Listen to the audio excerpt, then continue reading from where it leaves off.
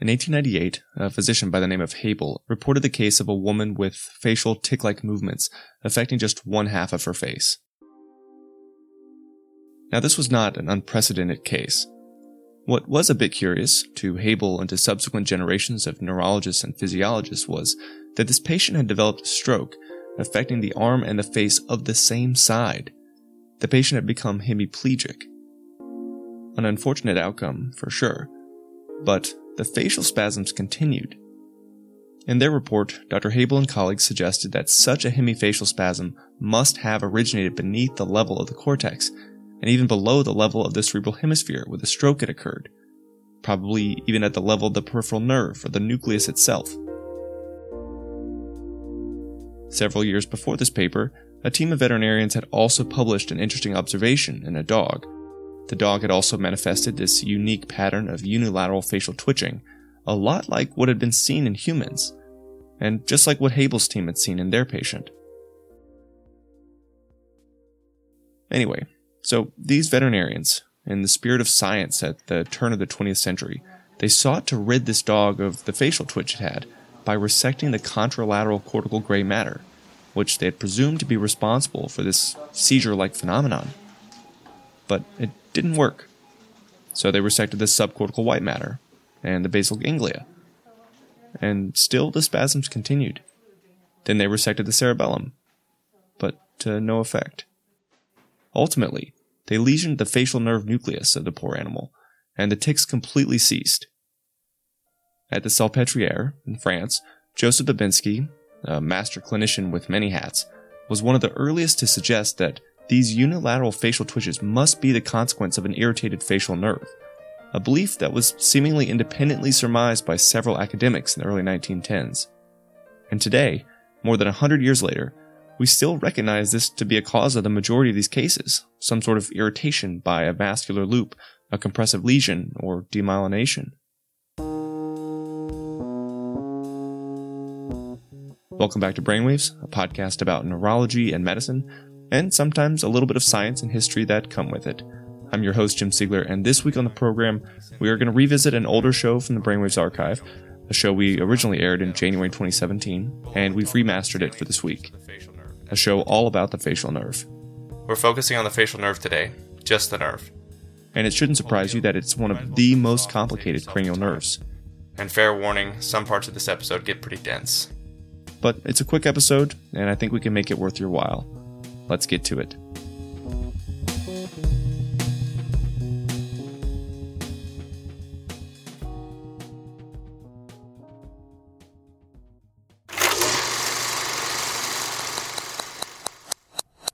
Practically speaking, it's easier to talk about what can go wrong with this nerve if we start proximally and work our way distally. While the facial motor nucleus is innervated by an unusual arrangement of glutamatergic corticobulbar fibers, the dorsal motor nucleus receiving input from both primary motor cortices and the ventral motor nucleus receiving input from the contralateral motor cortex, we won't be talking about these descending tracks. It's only important to note here that the dorsal motor facial nucleus is responsible for why central nervous system lesions spare the frontalis muscles, because the temporal branch of the facial nerve from the contralateral dorsal facial motor nucleus compensates for it. Now that sounds pretty dense, but it's relatively straightforward. A lesion above the facial nucleus spares the forehead because the other dorsal facial motor nucleus will send off fibers to the upper facial muscles. Obviously, we were eventually going to talk about Bell's palsy in this episode, so we might as well get this out of the way right here. Bell's palsy, or any peripheral disturbance of the facial nerve, is really interesting to conceptualize because it tells you so much about the function of the facial nerve in addition to what you already know about its somatic efferent fibers. Because most patients with what looks like a Bell's palsy will have facial nerve inflammation just as it exits the pontomedullary junction, all downstream pathways are compromised. For instance, there's a somatic afferent fiber called the nervus intermedius of Reisberg, which I just call the nervus intermedius, that conveys tactile stimuli from parts of the external auditory canal. The nervus intermedius is actually the nerve highway that exits the pontomedullary junction separately from the remaining fibers of the seventh nerve, and it eventually rejoins the facial nerve after both have entered the internal acoustic meatus, just next to cranial nerve 8. The nervus intermedius also provides visceral afferent information from the anterior 2/3 of the tongue via projections from the geniculate ganglion. If you imagine this as a highway, the visceral afferent fibers run along with the somatic sensory fibers from the mandibular branch of trigeminal nerve V3.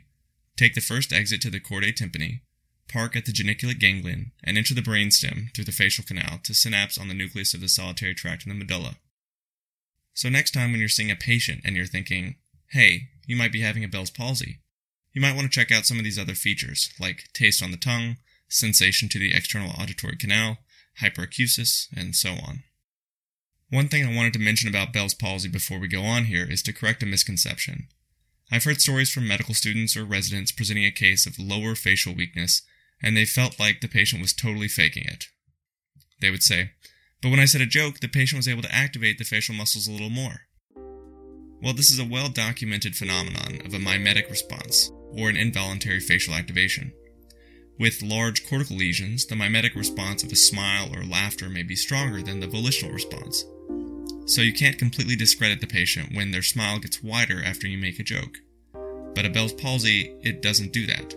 An involuntary facial activation is just as weak as a voluntary activation in a peripheral seventh. As far as etiologies go, by definition, Bell's palsy is idiopathic. 60 to 75% of cases of peripheral seventh nerve dysfunction are grouped in this catch-all diagnosis. So, unless there are specific risk factors like a recent tick bite, intravenous drug use, or unusual findings on your review of systems, experts recommend against diagnostic testing. But when the light bulb goes off in your head and you're thinking, man, I wonder if this patient's obesity, polydipsia, and polyuria have something to do with the facial nerve palsy, maybe you should check an HbA1c. Or for patients with xerostomia and xerophthalmia, you might check Sjogren's antibodies.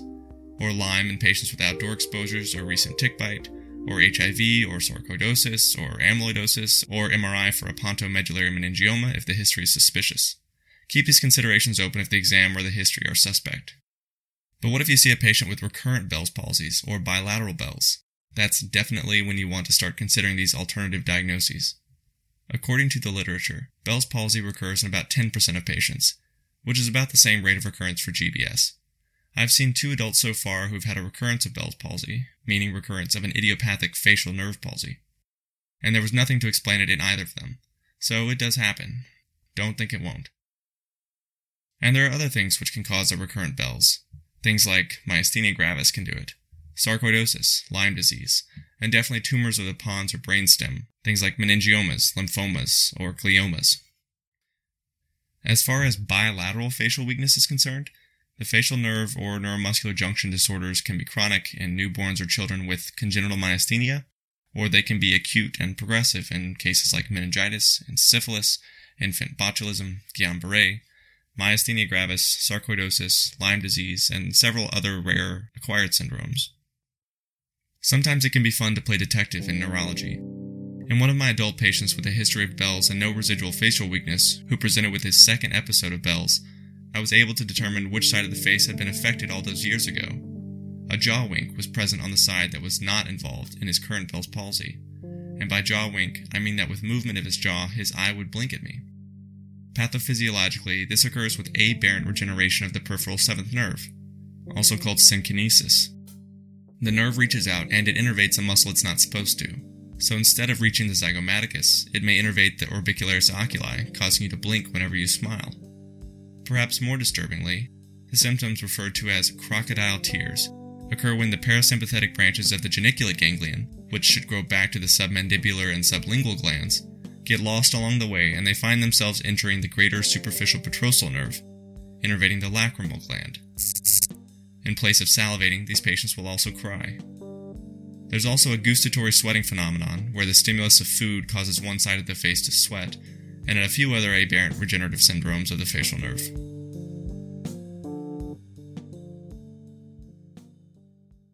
Now that we're done with Bell's palsy, we can briefly review some of the other disorders affecting the seventh cranial nerve. For this part, it might be worthwhile to Google an image of the facial nerve, just to see a graphic of all the branches of the facial nerve. Starting most proximally inside the cranium, and you probably won't see this as much, but a fracture of the temporal bone can compromise facial and vestibulocochlear nerve function, since they both course through the internal acoustic meatus. The first major branch of the seventh nerve, the greater superficial petrosal branch, takes off in the earliest segment of the facial canal, in a particular part called the labyrinthine segment, where the geniculate ganglion rests.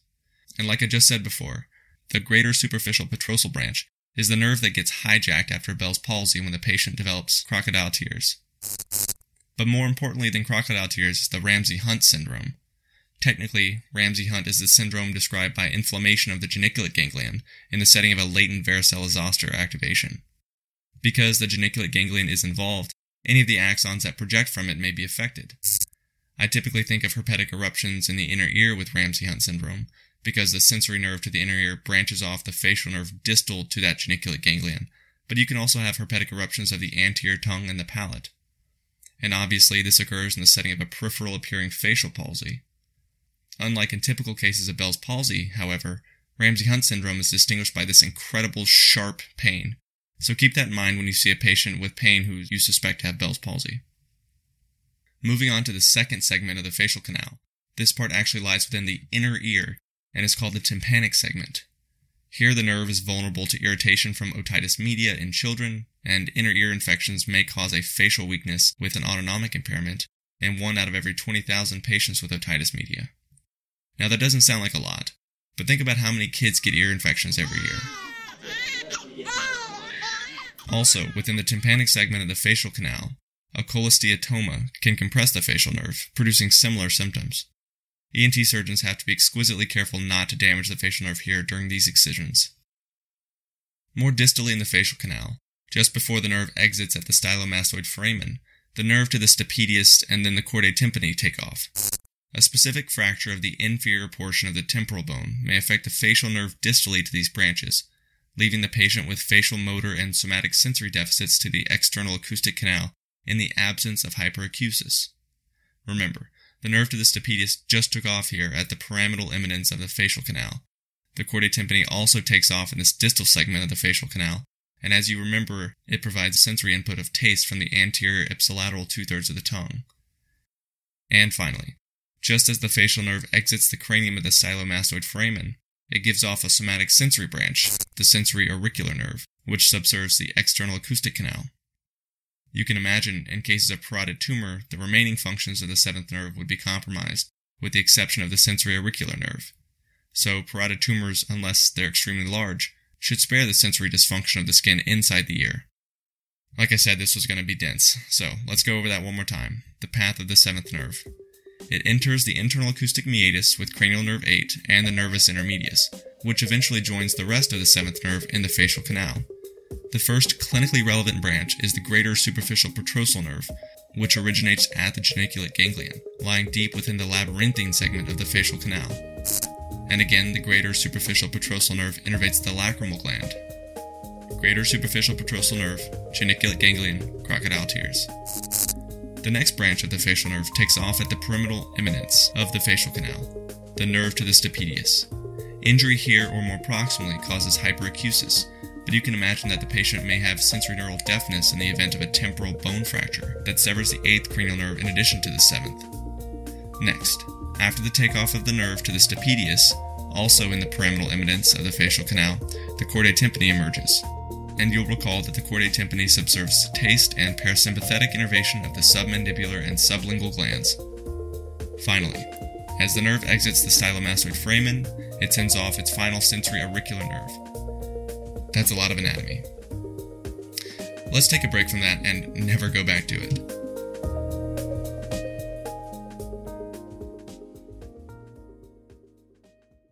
While for the most part, disorders of the facial nerve result from an impairment in nerve function, there are other conditions where abnormally enhanced function of the facial nerve causes problems. In the movement disorders clinic, this commonly manifests as hemifacial spasm. Usually, an adult in their 50s or 60s will tell you the story of a facial twitching on one side that began insidiously, sometimes starting with the eye, but progressing to involve the entire hemiface. It happens sporadically throughout the day. It may be nearly continuous in severe cases. There's no real pain, no dysautonomia, no other symptoms associated with it, although the majority of causes are attributed to compression and eventual demyelination of the seventh nerve by a tortuous branch of the basilar artery. The symptoms typically resolve with decompression, but surgery is risky. Sometimes you can also see a hemifacial spasm in the setting of a basilar aneurysm, a vestibular schwannoma or meningioma, or rarely in multiple sclerosis. It's important to distinguish hemifacial spasm from blepharospasm here because they're managed quite differently. Blepharospasm, unlike hemifacial spasm, is actually a form of a focal dystonia in which the eyelid involuntarily twitches. No lower facial involvement here. And it's relieved by botulinum toxin injections. Also, unlike hemifacial spasm, it often affects both sides of the face, both eyes, and it's associated with some pain, usually due to dryness of the eyes. A disorder similar to hemifacial spasm, also worth distinguishing here, is facial myokymia, in which the patient will have what's described as a rippling activity kind of moving up or down across the hemiface. I like to think of hemifacial spasm as involuntary facial movements of larger amplitude and facial myokymia movements as being smaller amplitude. Facial myokymia often results from demyelinating disease of the pons and medulla, a brainstem glioma, or more peripherally in the nerve as we see sometimes in cases of Guillain-Barré syndrome. And the last thing that we're going to talk about are the parasympathetic functions of the seventh nerve. We've already mentioned them briefly, but it's worth reviewing once more. In conditions like ALS, there may be appropriate but unwanted function of the lingual branch which goes to the submandibular and sublingual salivary glands. As Dr. Ellman discussed in episode 34 on ALS care, the submandibular gland accounts for the majority of continuous oral secretions, about 50 to 60%, so this gland can be targeted with botulinum toxin injections for patients with sialorrhea due to ALS. It could also be used in cases of Parkinson's disease or other neurologic disorders with autonomic dysfunction. Alright, we've talked for at least 15 minutes here. I think we should probably go ahead and wrap this up. The facial nerve is very complex, has multiple parasympathetic and somatic functions, and it's important to kind of understand and recognize the anatomy of this nerve as it courses through the various compartments within the temporal bone and the different types of diseases that can affect it.